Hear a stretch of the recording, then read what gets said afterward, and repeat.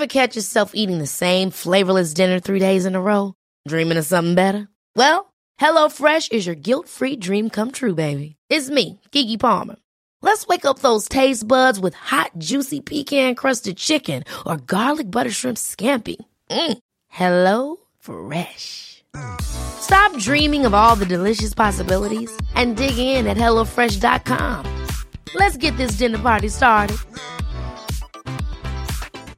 Mom deserves the best, and there's no better place to shop for Mother's Day than Whole Foods Market. They're your destination for unbeatable savings, from premium gifts to show-stopping flowers and irresistible desserts. Start by saving 33% with Prime on all body care and candles. Then get a 15-stem bunch of tulips for just $9.99 each with Prime. Round out Mom's menu with festive rosé, irresistible berry chantilly cake, and more special treats. Come celebrate Mother's Day at Whole Foods Market. Everyone knows therapy is great for solving problems, but getting therapy has its own problems too, like finding the right therapist, fitting into their schedule, and of course, the cost. Well, BetterHelp can solve those problems. It's totally online and built around your schedule. It's surprisingly affordable too. Connect with a credentialed therapist by phone, video, or online chat, all from the comfort of your home. Visit BetterHelp.com to learn more and save 10% on your first month. That's BetterHelp, H-E-L-P.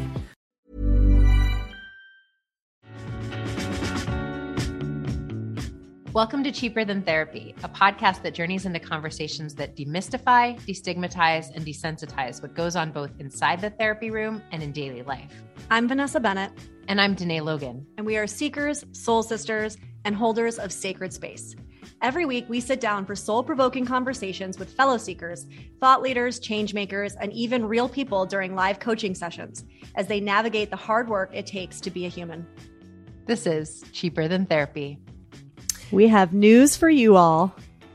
Yeah, we are so excited to share that, as so many of you have asked for us to host more than just one week-long immersive experience, we are bringing another retreat into the fold this year. And this time we're headed to Nosara, Costa Rica, June 3rd through 10th. Yeah. We heard you. We're doing more. We're trying.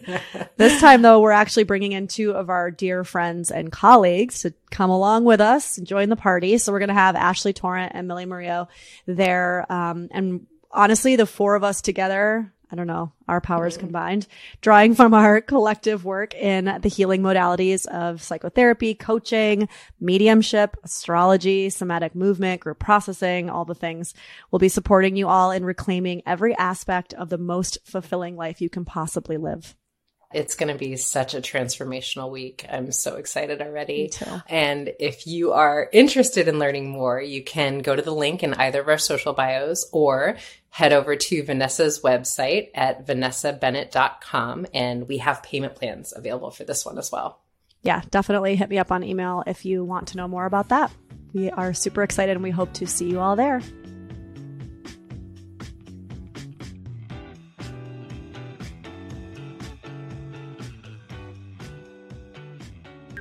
That are joining via podcast, because we're going to record this for you all for the podcast. We're going to talk a little bit about concepts that ladder up to our favorite thing to talk about: self-abandonment, dependency, right? Showing up as our most authentic self in relationship. What does that look like? Mm-hmm. So to kick off this week's conversation around this, I posted a few questions, right, as did you, and got some responses. Like usual, that didn't surprise me. So one of the questions I actually posed this week was around, do you find it hard to speak up or communicate if you know it's going to upset the other person, rock the boat, create discomfort, right? And I got a resounding 76% of people said yes. Yeah. Which actually, well, it doesn't surprise me. That actually is a really high number. So, what are your thoughts on that, Danae? Well, I was just thinking about something I feel like you say so often, that I think our most intimate relationships are always our most vulnerable spaces. And like, I think most people who know you and you would agree would say that you are not like a bashful person about speaking your mind. You like don't really struggle with confrontation in like all elements of your life. But when it comes to relationships, I feel like you will often say, that is the one space that I might hold back a little. And I think that's true of it's certainly true of me as well, but I think I might do that more in other areas, but in relationships, it doesn't really matter like how we are in the world in general. I think relationships become that one vulnerable spot where it becomes really hard a lot of times to say the thing because we really want to maintain that attachment, right? Right. So as somebody who for sure has struggled with this most of my life, at some point I was given the message that by taking up space, by being my fullest self, by communicating my thoughts, my needs, whatever that might be, my hurts, right? That I was going to inconvenience somebody or put somebody out or upset somebody in some way. And I was going to kind of feel the retaliation of that, right? And retaliation might be a big word. And I think for some people, it might really feel like retaliation. Mm-hmm. But I think even for a child, retaliation can feel like the sense that, let's say, the caretaker has a hurt feeling and is pulling away. It could be the cold shoulder, right, that you get from a caretaker if you say something that upsets them or bothers them. It could be the, whether direct or indirect, being told like you're too much, you're so dramatic, you're so emotional, go away, go to your room until you've calmed down, right? All of these different ways of that message being given to us, the message is still the same, right? Like we cannot speak up and be honest without somehow being retaliated against in some way. And so we learn really early on that I can't do that. It's not safe, right? Yeah. I think we talk a lot about the reasons that we speak to codependency in the context of like, we are all codependent in ways that we shouldn't be shaming ourselves for because it's so much of how we're socialized. Yeah. I think what you're speaking to is how much the origin point often of our codependent tendencies are your emotions are big, mom and dad feel overwhelmed, go to your room and come back when you've gotten yourself together, which means basically you've suppressed the truth of how you're feeling and then you can get my love, right? And so it becomes a lot of our early conditioning is I get love when I suppress what's true for me. I get love when I stop saying the thing. And so we're conditioned really, really early to know that it's not safe and that we will be turned away from, or people will pull away from us, or we won't be acceptable in the fullness of ourselves. And so that carries on into adulthood so often.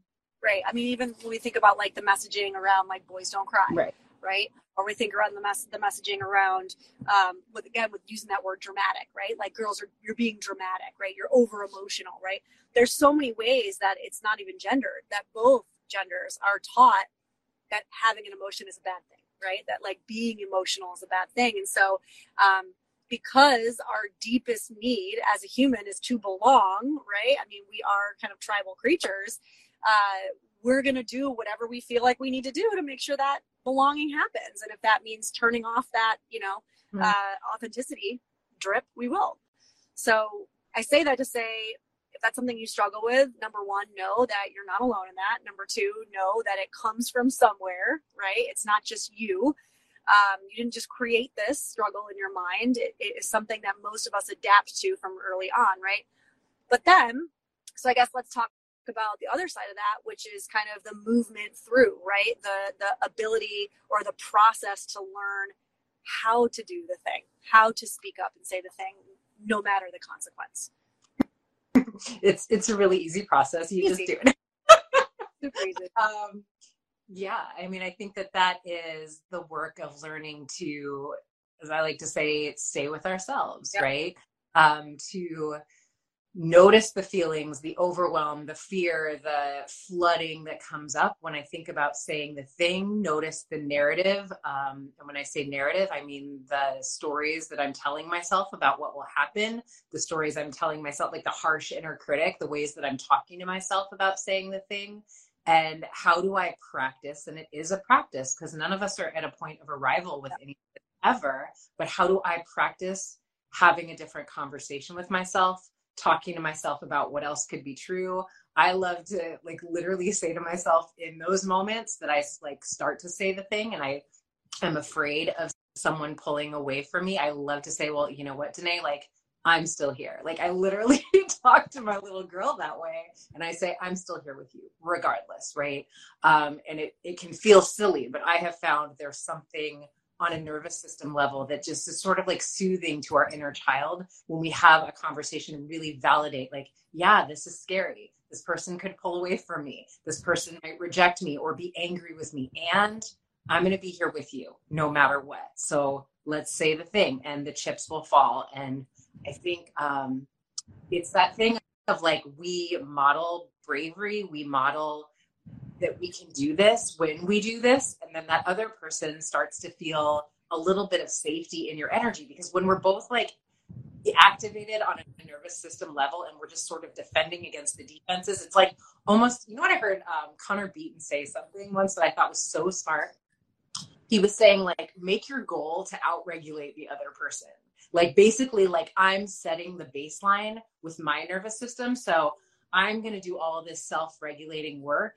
And what we end up doing, because we are all connected and because we do have the ability, you know, all this conversation around co-regulation, yes, we can do this, but each person has to take responsibility for what they can control, which is themselves. And so if I say I'm going to outregulate everybody in the room with the way that I bring myself back to myself and really talk kindly to myself through what comes to the surface, then I think it shifts the energy of what's happening between us, and both of us feel a little bit safe.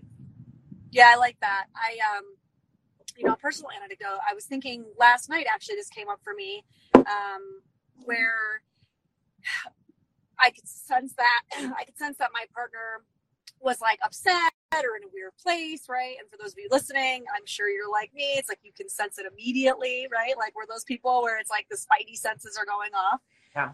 And my go-to, so if we're talking about speaking up, I would say the opposite side of this coin is the person who does it's the same person. Like I am the same person. I struggle with both, but the opposite side of this behavioral coin would be the like, are you okay? Are you okay? Is everything okay? Like, what can I do to make it better? Right.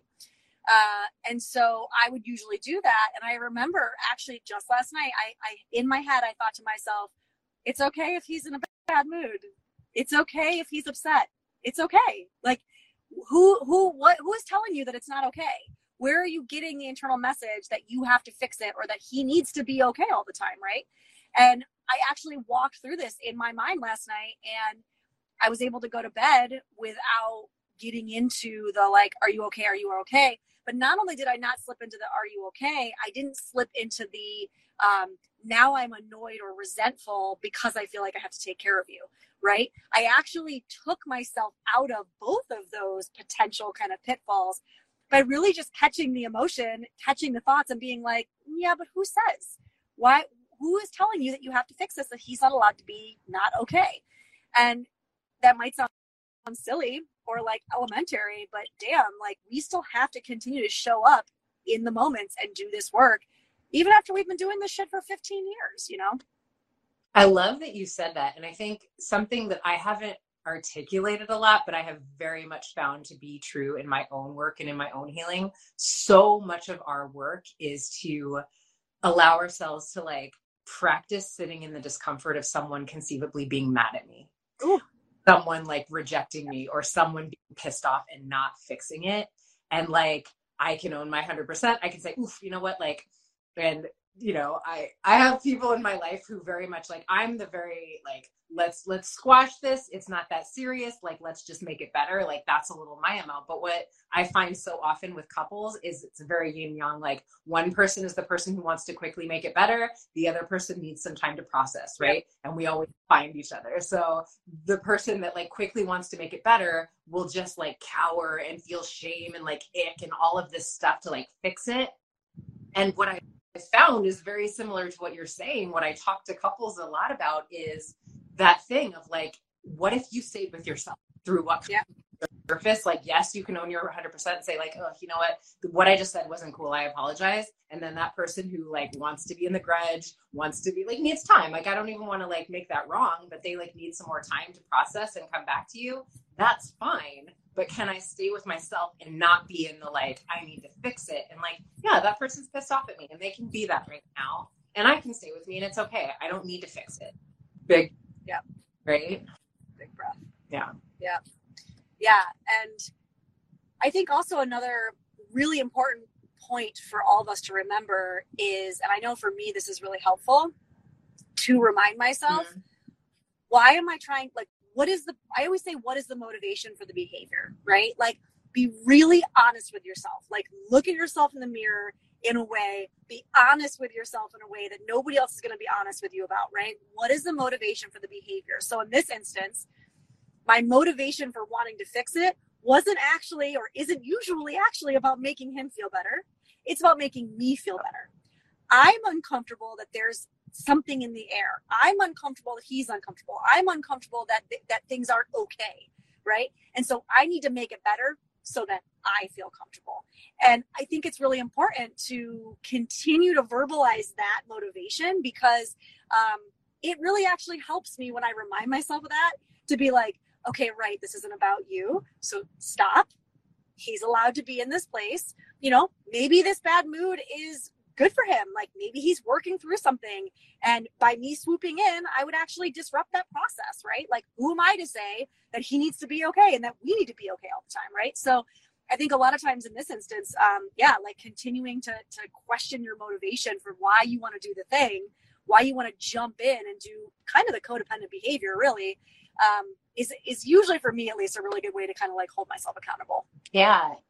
You know, I think what's underneath the desire, I find quite often, certainly with myself, and like, but what I'm watching a lot of times is like, there's a shame in the, like, you know, the conditioned limiting belief or false belief that I have to be perfect in order to be worthy of people's love.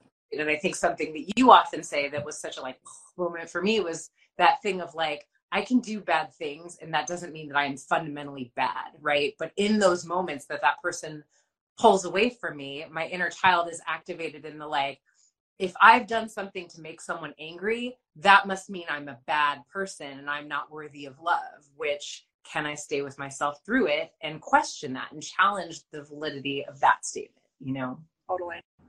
Yeah. So that was a big one. I guess we could move on. So question number 2 that we posted was, well, it was a larger one. It was really around like, am I able to show up authentically in relationships? But the part 2 to the question was really like, do I even know what that means? Right. And I think I get similar questions a lot from people, whether it's through DM or whether it's clients that I'm working with, where the question is always around identity, right? So I always say that codependency recovery is synonymous with identity work, right? Like, they go hand in hand. We have to be able to build this and establish this sense of self if we hope to move through these self-abandoning behaviors, right? These patterns that we have.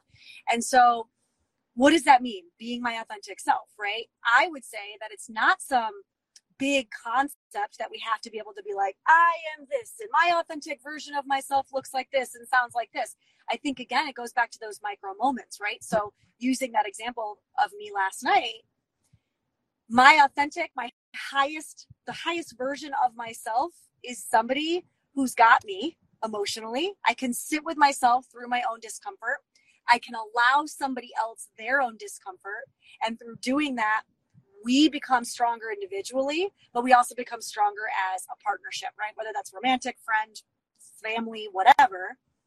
That is the most authentic version of me, because me showing up and fixing and people pleasing and doing all those behaviors, that's not authenticity. That's out of fear, right? That's not out of love, like you always say. So what are your thoughts on that?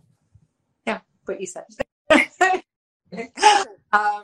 Yeah, I mean, to me, it becomes, who is the version of myself I would be if I weren't afraid, right? Like, if I weren't afraid that this person would turn away from me, if I weren't afraid that I wouldn't fit in with the group, if I weren't, you know, looking to some external source of truth to tell me who I need to be, who would I be then, right? And I think that's a moment to moment, breath to breath checking in and we won't get it done. And it's never like, I don't think again, like we always talk about, there's no point of arrival with so much of this stuff. I think it's certainly like a muscle that we can build and we can show up more authentically more often. But I think, we will fall into patterns as long as we're breathing, where it's like, ooh, I feel myself want to tap dance for belonging. I feel myself like start to like, ooh, do they like me? And can I take a deep breath and notice that that's what I'm doing? And how would I show up in this moment if I weren't afraid, right? Like, how can I challenge the fear? But yeah, I mean, it's a very, like we always talk about, we are in that duality of like needing attachment, but also needing authenticity. And it isn't a problem that we solve. It's a dichotomy that we learn to manage throughout our lives. Like it's going to be there, but I think that's the work, is to continuously notice when we start to be in that space of acting from fear and bringing it back and be like, okay, and so what would love do in this moment? What would love say about this? Yeah, I love that. Yeah, and also I think that remembering that just because in one situation or one relationship you're able to do like what I did last night, which was like show up and be like, no, I'm gonna stay with myself and I'm gonna do the thing that I know like my highest self would do. Doesn't mean the next time I will, and that's okay. That doesn't mean that I've gone backwards. That doesn't mean that I somehow am, less authentic than I was a day ago. It just means, to your point, that this is a day by day, breath by breath process, and it's a lifelong process, right? Absolutely. And I will say though, when we do the thing like you described doing last night, we build trust in ourselves by staying with ourselves, by keeping the promise that we make to ourselves, and by doing things that make us respect who we are. So in that moment, I taught myself on a nervous system level, I'm okay when I don't fix the thing. I'm okay when I stay with myself. That is a little bit of the muscle memory that we're talking about. The more I do that, the more I become capable of doing that. And so, yes, it will, like the fear will come, but then it becomes like we're able to slay the dragon. Like I'm able to stay with myself through the fear. Whereas a lot of times, like, we would have given into the fear before, but then it's like we have these moments and then you wake up and you're like, I'm proud of myself for the way I handled that last night, Yeah. So this is somebody actually submitted a question through the live, and I think this is a good kind of segue, or it's part of the same conversation, but they said, I find the challenge to be knowing when to act and when to sit with the discomfort or sit with myself. I mean, it always comes back to fear and love, right?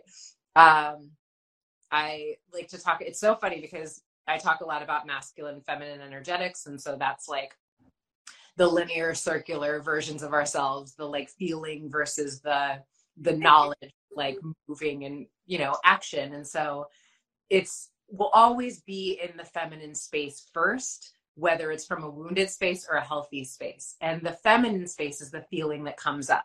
So if we're in the space of like our wounded feminine energy, that will be the insecure. That will be the clinging. That will be the like, I'm not enough. This person can't love me. All of that, like the fear feelings, right?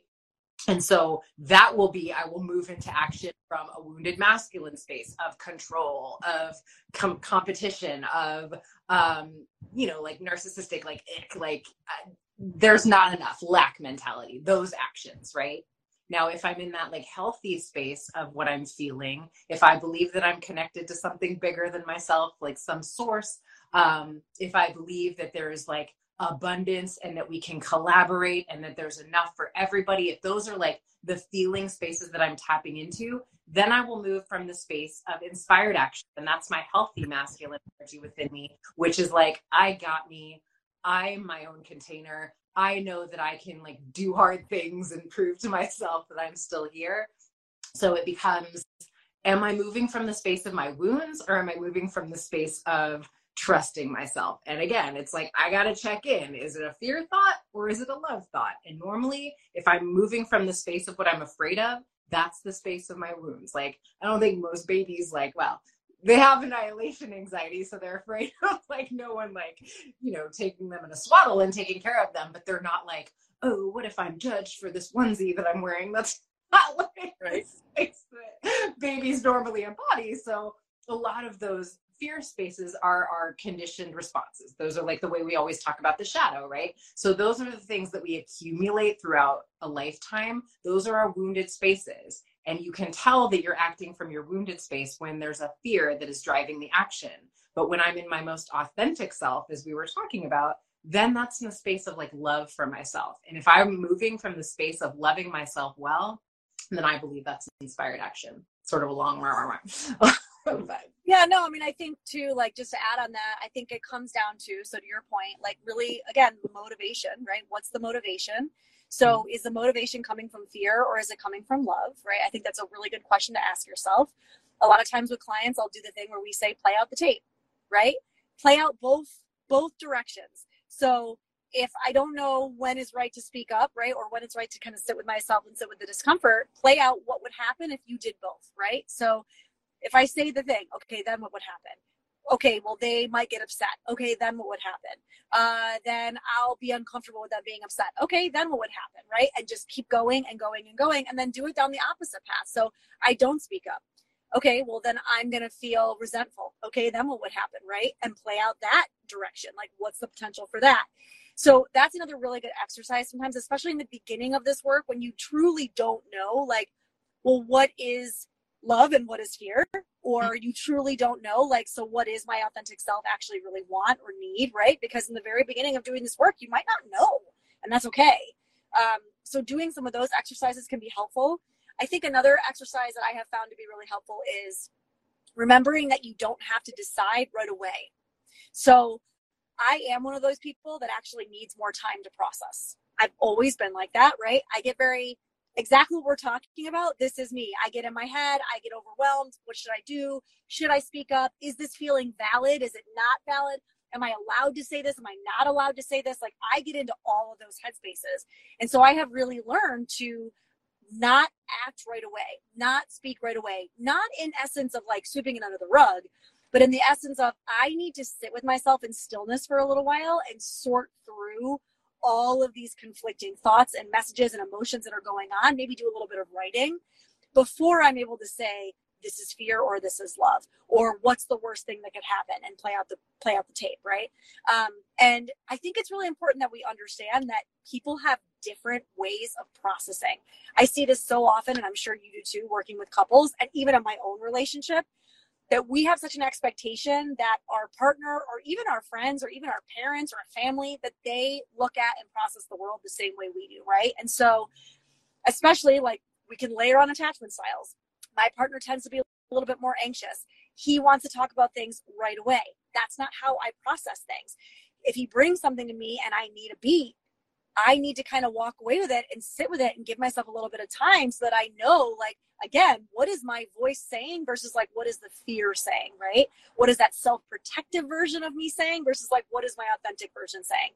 And for him, that can feel like a couple things. One, it feels like maybe I'm not participating in the relationship with him. So he feels like abandoned, or like I'm not in it with him, right? Like if I were really in it with him, I would want to roll up my sleeves and get into it right away. Not true. That's his fear talking, right? Now, it is important for me to say, I need a beat, I need a minute, I'll come back in an hour, I'll come back this evening, whatever that thing is. But we really need to pay attention to how often we expect other people to think, feel, do, act, speak the way we do, and how detrimental that can be just in general to our relationships. Oh, I think it's some of the comments. Yeah, I completely wholeheartedly agree with you on the power of the pause. I love to say, when I don't know what to do nothing. That's normally your answer. Is like, totally. There's no rush. A lot of times we are such a productivity obsessed culture that it's like whatever needs to be done now. I think it's the opposite. I think that anything that is like the right answer does not need to be done immediately. The only thing I want to circle back to, because I think what sometimes I hear clients doing, and I don't want there to be any misunderstanding about what I hear and what you're saying, playing the tapes through is about like what I would do and not controlling other people. Because so often I feel like we get in the scripts in our head of like what another person can or should say or will say. And that can be another way that I feel like we get in that stagnant space of not trusting ourselves. But if they say this, I'll say like, and the point is, when Vanessa is saying like play the tape through, that's like what I will do no matter what. Like right. The other person and their response is not relevant to what I will do to stay with myself. It's like, that's an anxiety tool that Vanessa speaking to, like, what I will do no matter what another person does, because we can't actually control the script of how things are going to play out in an interaction between two people. But that becomes another thing that our anxiety wants to trick us into doing, right? They're going to say this and then I'm going to say no, but I will go through like what I will do to take care of myself regardless of what the other person says. Do you know what I mean? Yeah. Yeah. I mean, I think you're right. It's like understanding the point of that exercise is to essentially challenge the ego, challenge the fear voice, right? That's trying to tell you to do or not do something based on fear. So what you're doing is you're questioning that voice. Like, okay, so they stop talking to you. Then what will happen? Like, then what will you do? Right? Okay. Then what will you do? It's more about you use it as an exercise to challenge that fear-based voice in order to maybe back your way into what the voice of love might do or say, right? Because sometimes, well, not sometimes, always, our ego, our fear voice is louder because it's there for self-protection, right? Like, as a species, we're here for a reason. We have really good, many really good processes that keep us safe, right? And protected. Unfortunately, they run rampant sometimes and don't usually go hand in hand with us being the highest version of ourselves. So sometimes we have to challenge them. And I think that, that technique is a way to do that. Absolutely. Yeah. So if y'all are listening, we just want to let you know. So as of today, we have one double room left for our Costa Rica retreat, the first week of June. So if y'all are interested, last chance, we got one more room left. There's only 2 beds left. That's it. It's sold out. It's only in a few weeks. Get on it. It's going to be super amazing. Just filled to the brim, not only of these kind of conversations, but, we're bringing on our colleagues, Millie and Ashley. We're going to have a little bit of astrology. We're going to have some intuitive, therapeutic, techniques and tools. I mean, it's going to be a magical week. So definitely check the link in our bio for that. And then also, if y'all didn't see it, Danae and I just launched our private online community. So if you feel like you just cannot swing the retreat, we get it. We hear you. We're trying to make it as absolutely cost effective as possible. We're going to have weekly process groups. Both Danae and I are leading them. We're going to have 2 live workshops a month. Danae and I will lead one, and then we're going to have a guest speaker. So our first one's on Friday with Amani in Touch, and you can look at that in my bio link as well. What am I missing? Anything? We have so many good things coming up and ways to connect and ways to do this work and have these conversations. And, it's called the Cheaper Than Therapy community. I feel like someone was asking, but I think with the podcast that we've been doing, God, has the podcast been going for like 3 years now? Almost. Yeah. I was like, whoa. And I think we have had such an incredible opportunity to bring people on the podcast that we've been so inspired by their voices, their work, the way they're showing up in the world. And so we wanted people to have more opportunities, not only to work with us in an accessible way, but also so many of the people that we're really inspired by. And so the Cheaper Than Therapy community becomes an opportunity to actually, if you've listened to a podcast and you've really loved someone's perspective. Imani is someone who's been on our podcast. She's going to be in there this Friday. Next month, we have Jeremiah Latimo coming in, who's someone that we just really love his perspectives and his work. So we want you guys to have an opportunity to actually get in there and do some of this work with the people that we just think are so brilliant in the way they're showing up, right? Yeah. And those workshops are going to be recorded for people who can't make them live. So whether you sign up as a drop-in and you're not part of the community, or whether you're in the community, they're going to be available for you to watch. So for some reason, time zone, issues or stuff like that, just know you'll have access to those after the fact. So either way, this year, there's lots of ways to work with you and I, and it's just kind of a more, a deeper, kind of more integrated way. And we're going to keep bringing things to y'all because we just want to engage more. We want to get off the socials and actually engage in a real way with community. We know how important it is. And so we're trying to bring it all to you. So we hope to see you on the other side. Thanks for joining us for this episode of Cheaper Than Therapy. If you enjoyed today's episode, be sure to share it with a friend, subscribe, and give us a 5-star review on Apple, Spotify, or wherever you listen to your podcasts. And if you want to connect with us more, find us on Instagram at Cheaper Than Therapy, the podcast.